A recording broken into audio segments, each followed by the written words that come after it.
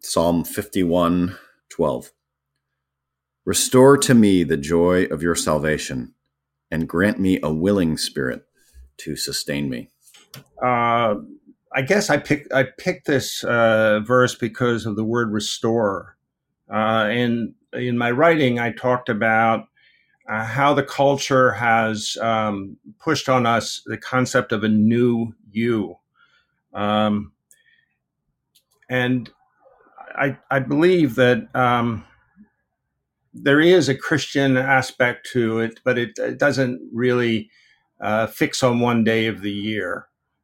So I'd love your thoughts on the new you concept that comes with New Year's. Yeah, it's funny because when the calendar turns, we tend to add a lot of meaning to that, but it's really just one more day in history. And we try to look for newness, I think, or even restoration from neutral things like a calendar, when really restoration comes only from the Holy Spirit. Restoration, true rebirth can come from God and can happen on any day of the calendar.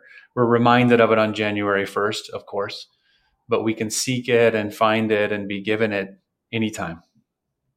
So what I wrote in my commentary, just the first paragraph, is the calendar, just this reinforces what you said. The calendar has turned a new page, and we find ourselves confronted by a new year.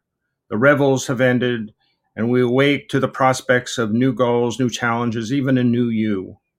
Of course, most of us know that nothing much has changed since yesterday. The past has not been wiped clean. Our little foibles are still tapping us on the shoulder. Our regrets and sorrows did not disappear when the clock struck 12. And what I mean by that is I've always found New Year's Day to be depressing, and not what is advertised on the night before. And I think that for Christians, you have to ask, well, why? I mean, why? It's depressing is too big a word, but it's kind of empty. If you just go with the secular view of it, that you've just turned a calendar page, and it really has no application to your own life.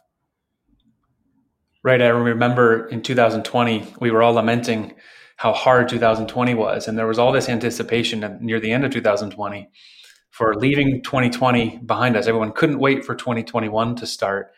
And a few months into 2021, we realized we weren't past the pandemic, really. And we're dealing with a lot of the, what I call the pandemic after the pandemic, the emotional realities that lingered. And it was just one more reminder that this newness, this restoration needs to come from the restoring power of God alone. Just to build on that idea, because it's absolutely true that the promise from the political class was that just put on masks and isolate yourself for 2 weeks and all will be good. And it's now running up against 2 years. Mm-hmm. But I must say personally that the pandemic has been a blessing to me. And so this is the way I would like to look at this new year and this new podcast. The blessing was that I realized that I had been in a lifelong rut, that I followed a pattern which seemed to please me while I was doing it. But when the pattern was broken in March of 2020, because of this pandemic, I started discovering a whole new life around me, particularly here in Connecticut, where I live. Spring was an entirely new experience. Staying at home and watching how the home operation works was a new experience, on and on and on.